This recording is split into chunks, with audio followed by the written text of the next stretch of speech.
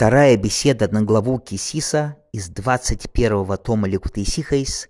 Ребе останавливается на комментарии Раши о 7 народах. В нашей недельной главе сказано, что Всевышний говорит: «Я изгоню 7 народов от тебя», и дальше перечисляются только 6 народов.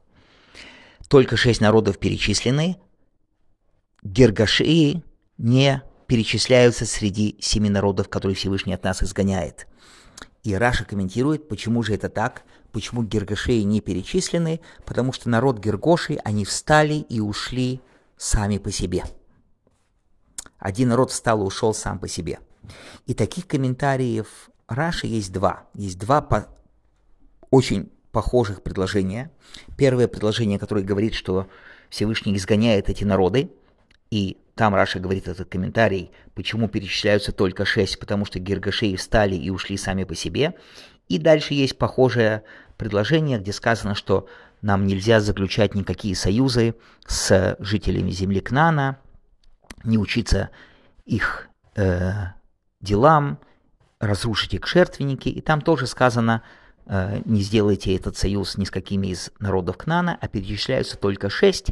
И там Раша тоже говорит, что Гиргоши тоже встали и ушли, и только 6 народов есть. Тут поэтому только про 6 народов и сказано: от них не учитесь, потому что Гиргошеев нету, они встали и ушли. И Ребе в деталях разбирает, почему необходимо 2 таких комментария Раши, которые вроде бы повторяет один другой. Ребе объясняет это на чисто уровне пшат, на простом уровне комментария Торы, почему необходимо 2 комментария Раши, почему вроде бы недостаточно сказать первый комментарий и второй пасук, который очень похож на первый, будем это сами понимать. Нет, Ребе объясняет подробно, почему все-таки необходимо 2 комментария. Подробное объяснение этого изложено в беседе Ребе, по текстовом разборе беседы Ребе.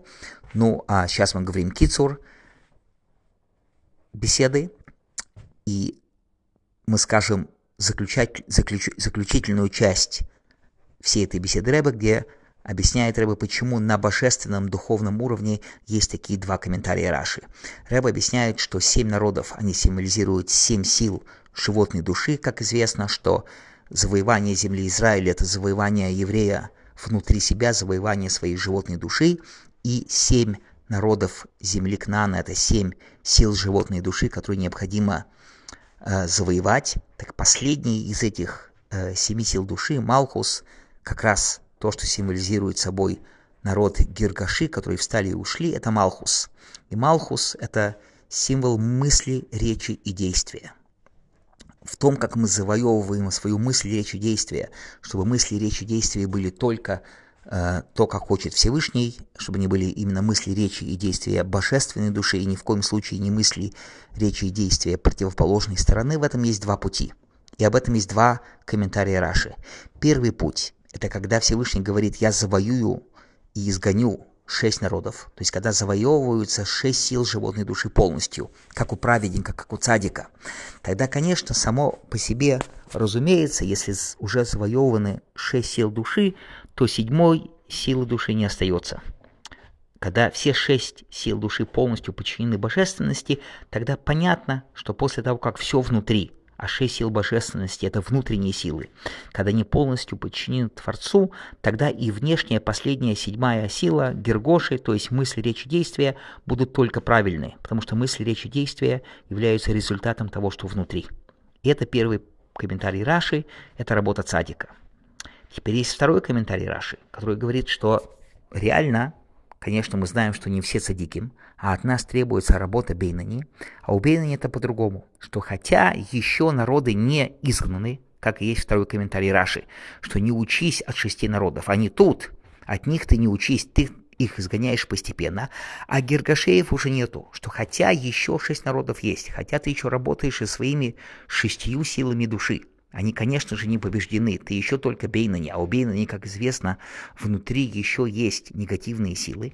Тем не менее, хоть у тебя внутри еще осталась животная душа, и еще с ней нужно работать и бороться, остались 6 народов, но последний народ, Гиргоши и Малхус, все равно ушел. ты все равно можешь править своими мыслями, речами и действиями, чтобы они были правильны за счет, как известно, того, что объясняется в Тане, за счет того, что интеллект правит сердцем. И вот это второй уровень, второй комментарий Раши, что даже несмотря на то, что еще 6 народов осталось, конечно же, ты все равно можешь править своими мыслями, речами и действиями, и поэтому Гиргоши, они уже встали и ушли, их уже нету при входе в землю Израиля, хотя остальные 6 народов еще не завоеваны, еще работать и работать, воевать и воевать, еще завоевывать 6 народов, еще очищать свои 6 сил души, но гиргошейцев уже нету, неправильных мыслей, речей и действий уже нету, и эта работа, которая доступна каждому из нас. Это то, что каждый из нас должен делать, что хотя внутри нас, конечно, нам еще над собой предстоит очень много работать, но мысли, речи, действия уже сейчас у каждого еврея должны быть правильные по еврейскому закону, по Шолхан Оруху, и это доступно достичь каждому еврею, и все это, конечно, является работой внутри каждого из нас, работа по завоеванию своего собственного Израиля, и есть самая лучшая подготовка к приходу Машиаха, когда вся земля Израиля будет отдана еврейскому народу, полностью будут завоеваны все аспекты животной души, не останется в этом мире никакого негативизма, дай Бог, с моментальным приходом Машиаха. Ну а теперь перейдем к подробному, детальному, потекстовому разбору этой беседы Ребе. Уже говорилось много раз относительно точности в комментарии Раши на Тору. В особенности, если Раши повторяет свой комментарий, это не просто так. Раши не будет повторять второй раз свой комментарий без того, чтобы во втором комментарии добавить какую-то новость, что-то необычное, что-то новое, что мы не знали при первом комментарии. Наподобие того, как Раши говорит относительно Мишкана в главе Ваякел. Раши говорит: я уже объяснил все приношения на Мишкан, всю работу на Мишкан, тогда, когда об этом говорилось. И он не повторяет свой комментарий второй раз. А если он повторяет, это только тогда, когда во втором комментарии добавляется какое-то новое, какая-то новая идея, что мы не знали в первом комментарии. Или иногда, потому что между двумя комментариями есть огромный перерыв, много паршейс, или это другой хумаш, тогда Раши, да, повторяет, потому что он не надеется, что 5-летний ребенок запомнит комментарий, который был сказан в другом хумаше или много недельных глав назад. И уж тем более в одной и той же парше Раши не будет просто так повторять свой комментарий, который он только что сказал. И если так, то нужно понять, в нашей недельной главе мы находим, что Раши повторяет абсолютно, буквально слово в слово свой комментарий на предложение «Вешелахти лефанехо малах, вегирашти эсакнания мейри ахити апризи ахиви ваиевуси». Предложение в Торе, в нашей недельной главе: «И пошлю я перед тобою ангела, и я изгоню кнаанцев, и морейцев, и хитейцев, и призейцев, и хивейцев, и иевусеев». Раши выписывает из предложения эти слова «Вигарашти эсакнани», да, и «изгоню я кнаанцев» и так далее, и комментирует: 6 народов здесь перечисляются, это 6 народов. А что же с Гиргошеями, Гиргоши? А Гиргошеи, они встали, отвернулись и ушли сами по себе. Да, поэтому Раши комментирует, почему здесь Гиргоши не перечисляются, потому что Гиргошеи ушли сами. Теперь то же самое в последующем предложении. «Хинени гириш мипанеху асамейри акнани» и так далее. «Вот я изгоняю перед тобой от тебя и морейцев, кананейцев» и так далее. Раши выписывает слова эсаймыри, аморейцев и так далее и комментирует: 6 народов здесь есть, потому что Гиргоши встали и ушли сами. То есть Раши опять повторяет свой комментарий, и непонятно, почему это Раши делает. Ойс Бейс, второй пункт беседы Ребе, Есть комментарии, которые пытаются ответить на этот вопрос. Они говорят, что Раши повторяет свой комментарий, потому что во втором пасуке речь идет о том, что Всевышний сам лично изгонит эти народы. Первый пасук говорит о том, что Малах, что ангел их изгоняет. Второй пасук о том, что Всевышний сам их изгоняет. И это то, что комментаторы говорят, поэтому нужно, чтобы Раши опять повторил свой комментарий, как бы показывая, что в этом нету разницы, что и первый пасук, где говорилось о том, что это ангел изгоняет народы, там Раши сказал, что Гиргоши сами встали и ушли, и следующий, второй пасук в нашей недельной главе, где говорится о том, что Всевышний сам изгонит народы, там тоже Гиргоши встанут и уходят сами, нету разницы.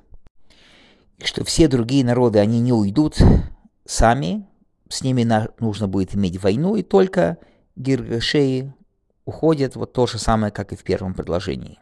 Однако, говорит Ребе, этот комментарий недостаточен и недостаточно понятен он. Почему? Потому что, во-первых, Раши ничего об этом не говорит. Из комментария Раши просто понятно, что он еще раз говорит то же самое, что здесь 6 народов. Почему 6? Да потому что Гиргоши ушли сами.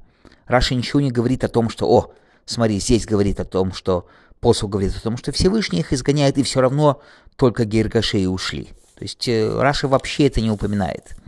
Поэтому так сложно объяснить, что в этом разница между этими двумя предложениями, и в этом разница, почему Раши должен сказать свой комментарий. Раши должен был бы сказать об этом тогда в открытую, зачем он здесь это добавляет. Второе. Если в этом был бы смысл, окей. Если бы посуд говорил бы о том, что евреи будут иметь потрясающую победу, потому что Всевышний идет перед ними и с ними, тогда понятно, что если посуд говорит, что пойдет Всевышний среди нас и так далее, и все тогда испугаются, убегут и так далее, но это не то, что посуд говорит. Посуд так говорит: я выгоняю их от тебя, и морейцев и так далее. И речь идет не о войне, а простой смысл этого предложения, что речь идет о том, что просто еще это более даже хорошее завоевание земли Израиля, вообще не о войне, о том, что просто Всевышний изгоняет эти народы.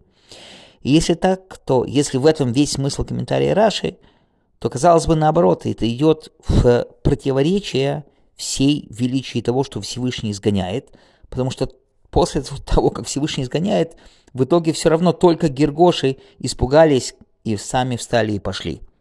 Да, то есть получается из всего этого, что невозможно сказать, что вся идея этого второго комментария Раши только показать, что да, когда Всевышний сам, не только как в первом предложении, что говорилось о том, что ангел изгоняет народы, но и во втором предложении, что Всевышний изгоняет народы, так мы не можем сказать, что в этом смысл комментария Раши. То есть, другими словами, мы остались все еще в своем первоначальном вопросе. Непонятно, зачем Раши просто повторяет одно и то же, то, что было уже сказано в первом комментарии, о том, что только Гиргоши сами ушли, а все остальные были изгнаны войной. Ойс Гимал, третий пункт беседы Ребе. Вопрос еще более большой, еще более тяжелый.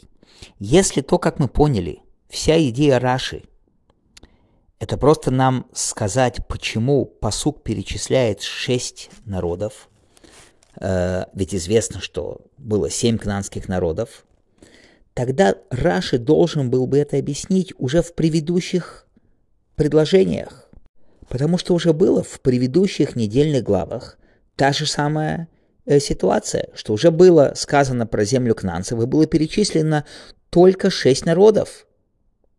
Это было 2 раза в главе Шмойс и в главе Мишпотим 1 раз.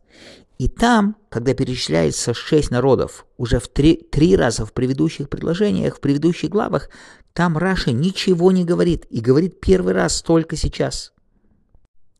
Если относительно главы Мишпатим еще как-то можно было бы объяснить, почему Раши ничего не говорит.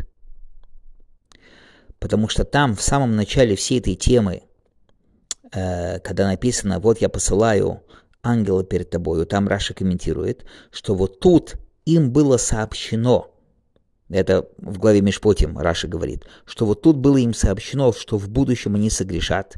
И Шехина, Всевышний уже им говорит, что он не пойдет среди них, что вся эта история в нашей недельной главе, когда Всевышний говорит после греха Золотого Тельца, я пошлю перед тобою ангела, потому что не пойду я сам среди вас. Так как там, в главе Мишпатим, Раша говорит, что об этом еще будет сказано в нашей недельной главе, то, может быть, там можно сказать, что Раша полагается на то, что он объяснит про 6 народов здесь, в нашей недельной главе. Ну, во-первых, это тяжелое объяснение.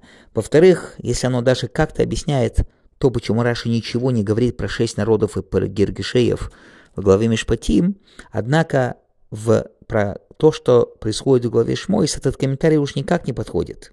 Там, в главе Шмойс, где перечисляются 6 народов, и опять не перечисляются Гиргоши, почему там Раши ничего не говорит?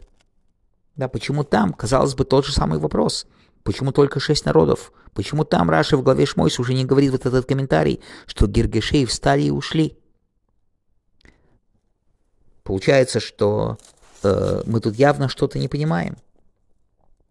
То есть подытожить мы уже закончили 3-й пункт, и наш главный вопрос, зачем, во-первых, Раша повторяет один и тот же комментарий в 2 пасуках в нашей недельной главе, и еще очень сильный комментарий, очень сильный вопрос, почему Раши ничего не говорил о той же теме относительно 6 народов в предыдущих главах. Продолжает Ребе в пункте Далет, 4-й пункт Беседы Ребе. Также нужно понять изменения в том, как Раша говорит свой комментарий в нашей недельной главе в этих 2 пасуках, в этих 2 предложениях. Первый раз, когда Раша приводит свой комментарий, он говорит так: «Шиша умайзгейн» — есть 6 народов, а Гиргоши встали и ушли. Да, 6 народов они, 6 народов есть. Во втором комментарии Раша говорит: «Шеш умейс ешкан» — 6 народов есть тут, перечисляются тут. Да, подчеркивает Раши, что здесь, тут, в этом предложении. Первое предложение: 6 народов, они есть, и все, не говорится, что тут. А во втором комментарии 6 народов есть тут, в этом пасуке. Вторая разница: в его комментарии в первом предложении написано «и Гиргоши встали и ушли», а во втором пасуке написано «потому что Гиргоши встали и ушли». То есть разница в словах. Третья разница: в первом пасуке он говорит, что они встали и ушли от них сами по себе. Во втором комментарии он это слово «сами по себе встали и ушли» не говорит. Четвертое уточнение, четвертая разница: в первом пасуке, в первом случае Раши говорит и выписывает из предложения «вегерашки» и «изгнал я кнаанцев».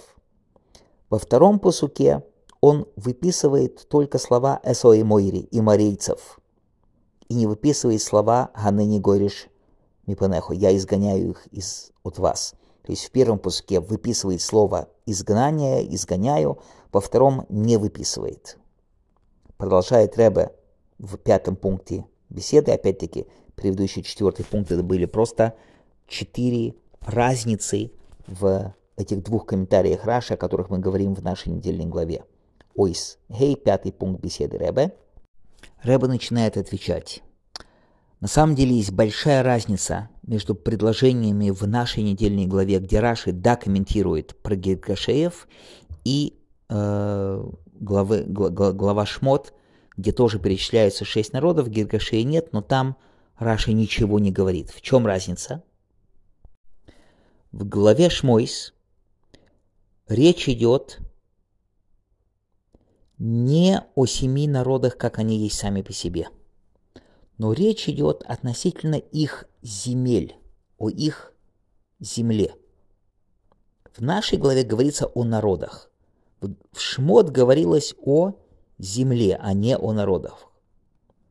Всевышний говорит, что Он отдаст нам, евреям, которые выходят из Египта, Он выводит нас из Египта и переведет нас в землю хорошую, добрую и широкую, в землю, текущую молоком и медом, в землю, то есть в место, которое принадлежит сейчас на данный момент, в землю кнаанейцев, хиттейцев, иморейцев, призейцев, хивейцев и иевусейцев.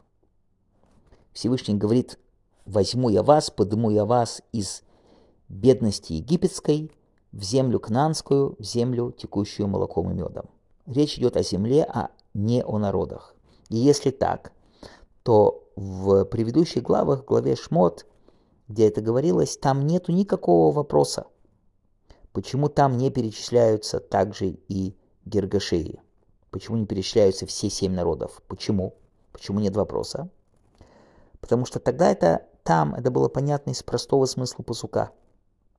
Он же подчеркивает, что он ведет нас в землю хорошую и широкую, в землю, текущую молоком и медом. И можно сказать, что поэтому он перечисляет только те народы, а не Гиргошеев. Гиргошеев не перечисляет, потому что вот эта идея, что земля Израиля – это земля, текущая молоком и медом, была в основном на территории 6 народов, но не на территории гиргошейцев. И это неудивительно, и об этом даже ничего и говорить не надо.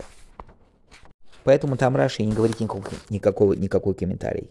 Там нет вопроса. Однако в нашей недельной главе, где говорится не о земле, а говорится о том, что я изгоняю или ангел изгоняет перед вами эти народы. Вот тут вопрос, как же, он же вроде бы изгоняет все народы, неважно, они живут на хорошей части земли Израиля, или гиргошейцы, которые мы уже поняли, они живут на не такой хорошей части земли Израиля, изгоняют это всех. Возникает вопрос, и на этот вопрос Раши вроде бы и отвечает: гиргошеи встали и ушли. Но там, в главе Шмот, не надо было об этом ничего говорить, потому что речь шла не о народах, а о земле. И таким образом мы отвечаем на один очень важный вопрос, почему этот комментарий только приходит в нашей главе, но нет этого комментария в начале книги Шмот, где вроде бы должен был бы, вроде бы как этот комментарий быть, мы ответили, почему его там нету. Продолжает Ребе в пункте Вов, 6 пункт Беседы Ребе, что в том, как изгоняются народы, есть разница между первым и вторым предложением в нашей недельной главе. В чем разница? Разница как раз и выражается в том, какие именно слова Раши выписывает из предложений. В первом случае, в первом предложении, Раши выписывает слова «Вегирашти эсакнани» и «изгоню я кнаанцев». То есть речь идет о том, как Всевышний отдаст народы в руки Бней Исроэл, в руки еврейского народа. Он изгонит кнаанцев и так далее. Если так, конечно же, возникает сразу вопрос. Если пасук говорит только о 6 народах, то что, Всевышний не отдаст нам также и гиргошейцев? И это то, что Раши и говорит в первом своем комментарии на первое предложение. Это 6 народов, а гиргошеи – другая история. Действительно, вегирашти, вот это слово в нашем этом первом предложении, что я изгоню народы, речь идет только о 6 народах, потому что 7-й народ гиргошейцев, их не надо изгонять, они сами встали и пошли. Это первый комментарий на первое предложение. Теперь второй посук, второе предложение. Во втором предложении, которое мы здесь разбираем, речь идет совсем о другом. Там вся эта идея изгнания народов идет как часть темы о том, что мы не должны заключать никакие союзы с этими народами. Осторожно, смотри, я приказываю тебе, не заключай с ними союзы.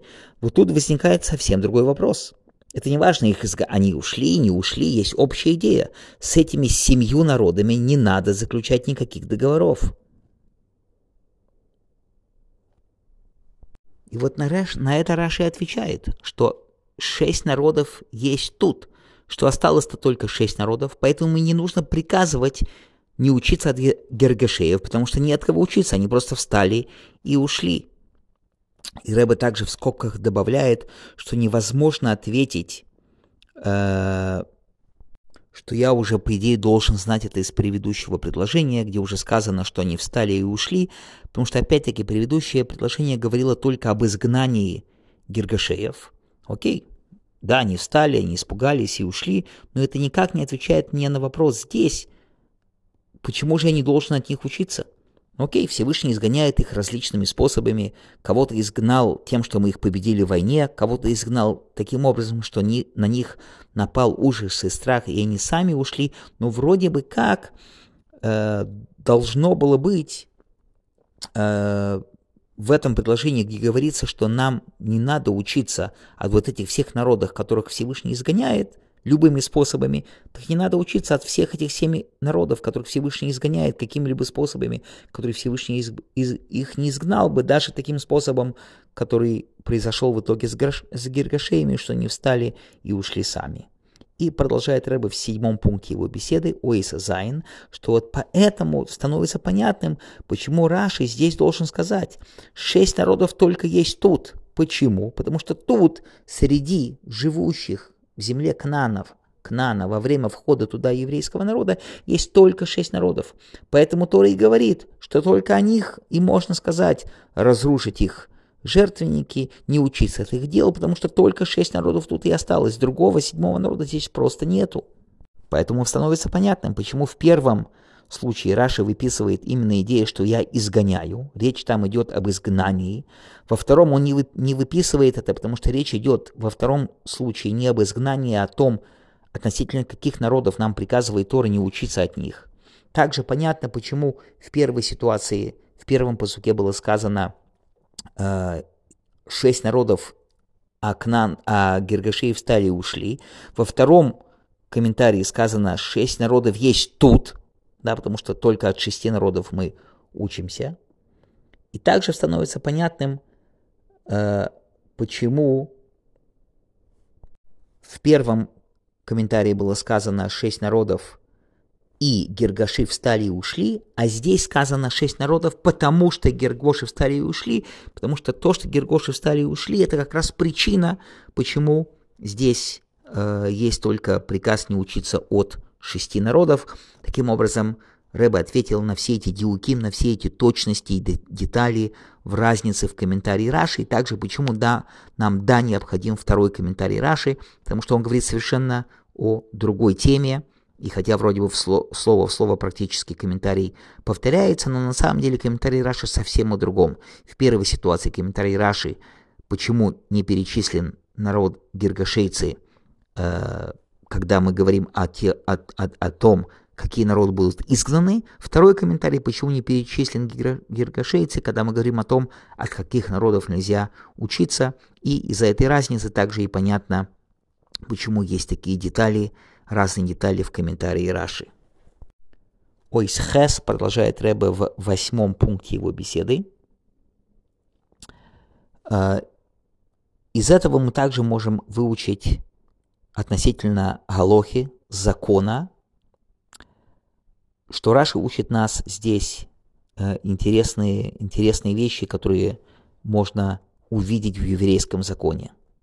Так как Гиргоши встали и отвернулись и ушли сами по себе, и во время, когда мы входили уже в землю Израиля, там гиргошейцев просто уже не было, можно исследовать и задать вопрос: или все последующие приказы, которые касаются 7 народов, они касаются также гиргошейцев или не касаются? В особенности, скажем, ситуация, если дети гиргошейцев возвращаются обратно в землю Израиля потом.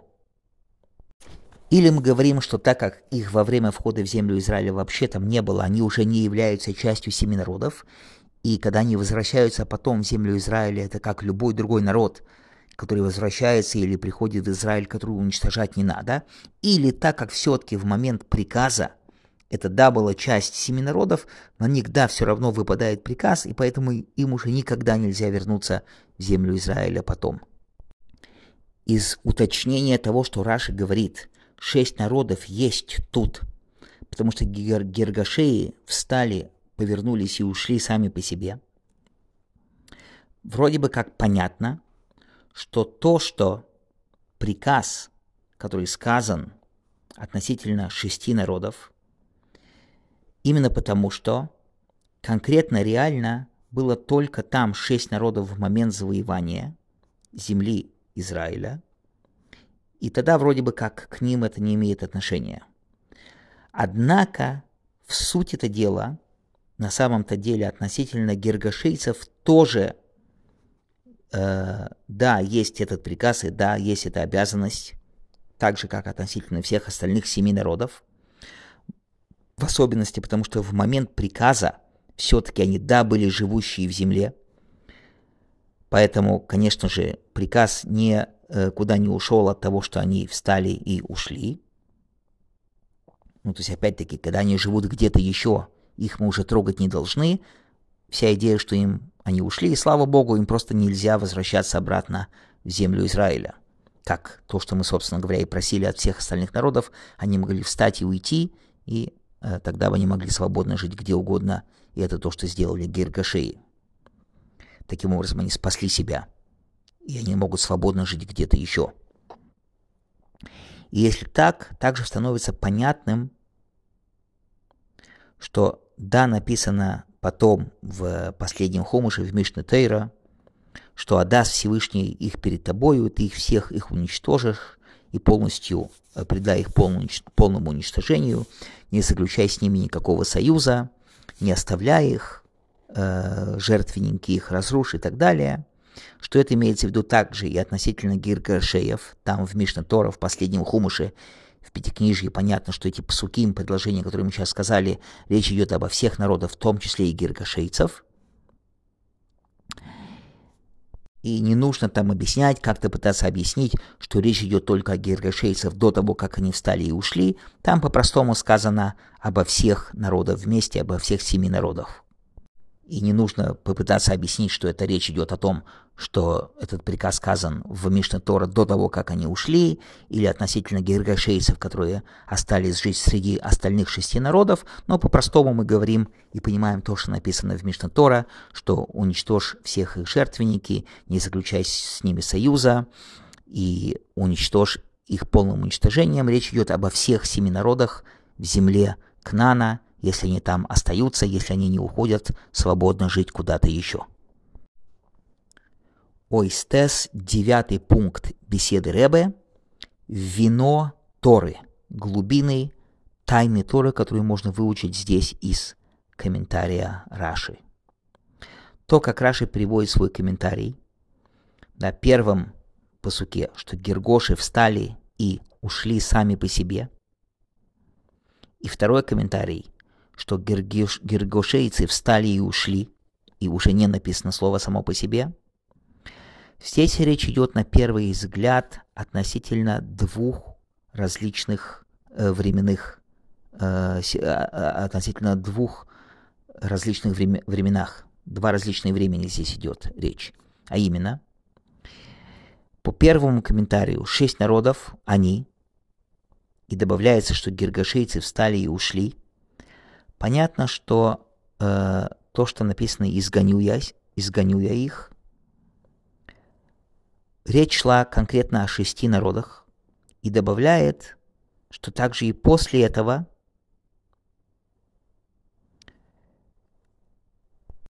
то есть, что в изгнании гиргошейцев было 2 этапа. Сначала, конечно, большинство гиргошейцев, они просто встали сами и ушли, но также в момент завоевания земли Израиля еще и оставшаяся меньшая часть гиргошейцев, которая не ушла сразу, тоже встала и ушла. Ну а 6 народов должны были быть полностью уничтожены уже войной, а гиргошейцы как бы ушли 2 этапами. Ну и Ребе говорит, что об этом на самом деле еще можно много чего было бы сказать, но просто здесь нету сейчас времени об этом распространяться очень долго, о теме постепенного ухода гиргошейцев. Ойс Юда, 10 пункт Беседы Ребе, продолжает Ребе и уже объяснение на глубоком внутреннем уровне, на уровне хасидуса. Как известно, что 7 народов, кнаанских народов, они олицетворяют 7 плохих эмоций, 7 плохих эмоциональных качеств животной души, которые, как известно, противостоят, находятся в противоположной стороне от 7 хороших качеств святости. Кнаанцы являются хеседом клипы, хиттейцы гвура клипы и так далее. И захват 7 народов в работе Всевышнему — это захватить свои 7 эмоциональных качеств, захватить их, прочистить их, возвысить 7 плохих эмоциональных качеств животной души, перевести их в состояние святости. И каждый отдельный народ соответствует каждой отдельной эмоциональной сфере, эмоциональному качеству, которое нужно проработать в нашей животной душе. И объясняется в книгах, что Гиргоши, то, что не встали и ушли сами по себе, что Гиргоши — это аспект Малхуса, клипы, последней 7 сферы. Что, как известно, что когда прочищено, произбрано, исправлено все 6 предыдущих сферей, высших сферей, все 6 эмоциональных сил, тогда качество Малхус, оно произбирается и исправляется само по себе. Потому что Малхус не имеет ничего собственного само по себе. Малхус, который называется нуква де клипа, принимающие клипы, оно только принимает от всех вышестоящих сил, оно не имеет ничего своего. Поэтому понятно, когда прочищены первые 6 эмоциональных сил, первые 6 сферот, тогда Малхус прочищен сам по себе. Когда 6 народов изгоняются, 7-й народ изгоняется сам по себе. И идея Малхус де клипа, вот этой 7-й сферы, Малхус де клипа, Малхус плохой стороны, эмоциональное 7-е качество в работе, это аспект конечного результата, то есть мысли, речи и действия противоположной стороны, неправильные в клипе, идущие со стороны клипы, мысли, речи, действия. Так когда 6 эмоциональных качеств, они прочищены, когда прочищены хесед и гвура и так далее, когда хесед прочищен, то есть у человека нету вожделений к пустым, вредным, посторонним вещам, нету никаких вожделений к тому, что называется чуждое для божественности. Когда гвура прочищена, когда прочищено качество гнева, гордости и так далее, и все остальные качества прочищены, тогда, конечно же, нету места, чтобы появились, не дай бог, мысли, речи, действия противоположной стороны. Потому что идея мысли, речи и действия, они являются, как известно, одеяния и результат вышестоящих эмоциональных сил. Так когда есть плохие эмоциональные силы, хесед де клипа, гвура де клипа, тогда появляются, конечно же, и мысли, речи, действия неправильные. Но когда все внутри, все высшие внутренние 6 сил прочищены, то нету и малхуса клипы, то есть нету конкретно мыслей, речей и действий клипы. И это, в принципе, ступень цадика. Когда цадик полностью прочистил в себе все 6 эмоциональных сил, у него не осталось ничего плохого, тогда его мысли, речи и действия, конечно, будут только правильные. Однако на самом деле при исчищении прочищение Малкуса, то есть чтобы мысли, речи, действия были правильные, есть только может быть не только в таком случае, не только в случае, когда первые высшие 6 сил прочищены, как у цадика, но они могут быть и по-другому. Наподобие того, как известно, что работа Бейнани, конечно, у него еще осталось зло в его левой части, оно еще в своей силе, то есть его 6 сил еще не прочищены, тем не менее он может захватить свои мысли, речи, действия, чтобы они не были неправильными. Это то, как работает Бейнани. И вот это то, что Ребе продолжает в 11 пункте беседы, что вот это и разница в 2 комментариях Раши. Первый комментарий Раши относительно упорядоченного входа в землю Израиля, завоевания 7 народов. Так там Раши говорит, да, сначала Всевышний изгоняет 6 народов, Ну, конечно, когда Всевышний изгонит 6 народов, когда завоеваны 6 народов, когда не полностью побеждены 6 народов, то есть это работа цадика, 6 сил побеждены, тогда, конечно же, сами по себе уже Гиргоши уйдут, у них не останется места, они сами по себе уйдут. Малкуса не будет, плохой мысли, речи, действия не будет, потому что первые вышестоящие 6 сфирейс прочищены, первые 6 народов изгнаны. Это первый комментарий Раши. Однако второй комментарий Раши нет. Здесь есть 6 народов. Они еще остались, они тут. И про них сказано, не заключай с ними союз, не слушай их. Это Бейнани, у которого осталось еще 6 народов, у которого еще остались 6 сил души.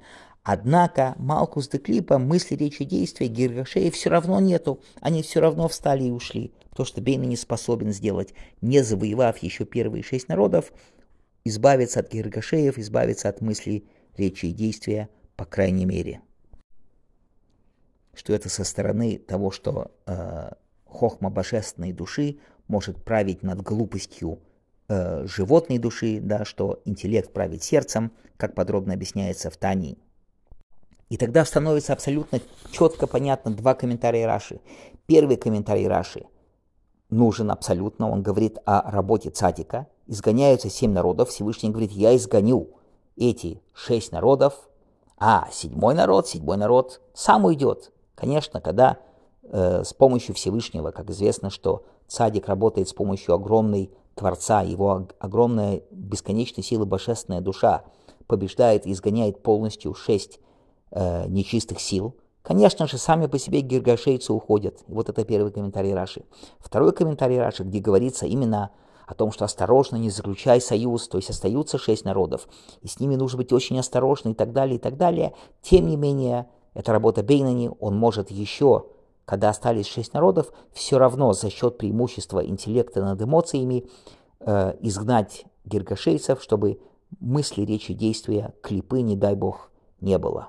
И в итоге заканчивает Ребе, что вот эта работа по происчищению 7 народов мира, то есть по происчищению 7 народов земли Израиля, то есть по происчищению своих сил души, работа, которую должен делать каждый еврей, которая подробно объясняется в Тане, это и есть на самом деле внутренняя работа, которая необходима, чтобы каждый еврей ее делал, для того, чтобы мы завоевали, в конце концов, народы земли Израиля, завоевали и очистили землю Израиля от нечистоты, что посредством вот этой работы в произбирании и очищении 7 народов, 7 плохих качеств, этим мы готовим себя к завоеванию всех в итоге 10 народов, также на языке Каббалы и Кесар, Хохма и Бина, то есть высшие 3 сфирейс, что это будет конкретно уже реальное полное освобождение, цельное освобождение, что тогда будет земля 7 народов, и также земля и остальных 3 народов, кнейцев, князейцев и кадмонейцев, то есть 7 народов это 7 эмоциональных сфирейс, и 3 остальных народа это Хаббат и Кесар, все будет подчинено только божественности, будет цельная земля Израиля, расширит Всевышний нам границы земли Израиля в самое скорое время посредством прихода Машиаха, а приближаем мы это все, конечно, нашей внутренней работой над самим собой, как это подробно объясняется в Тане и в Хасидусе, и для этого, во многом для этого и раскрыт нам Хасидус, чтобы мы могли по-настоящему завоевать землю Израиля внутри себя, внутри каждого из нас, и этим мы ускоряем как можно быстрее раскрытие Всевышнего и отдача и цельность земли Израиля для еврейского народа с моментальным приходом Машиаха.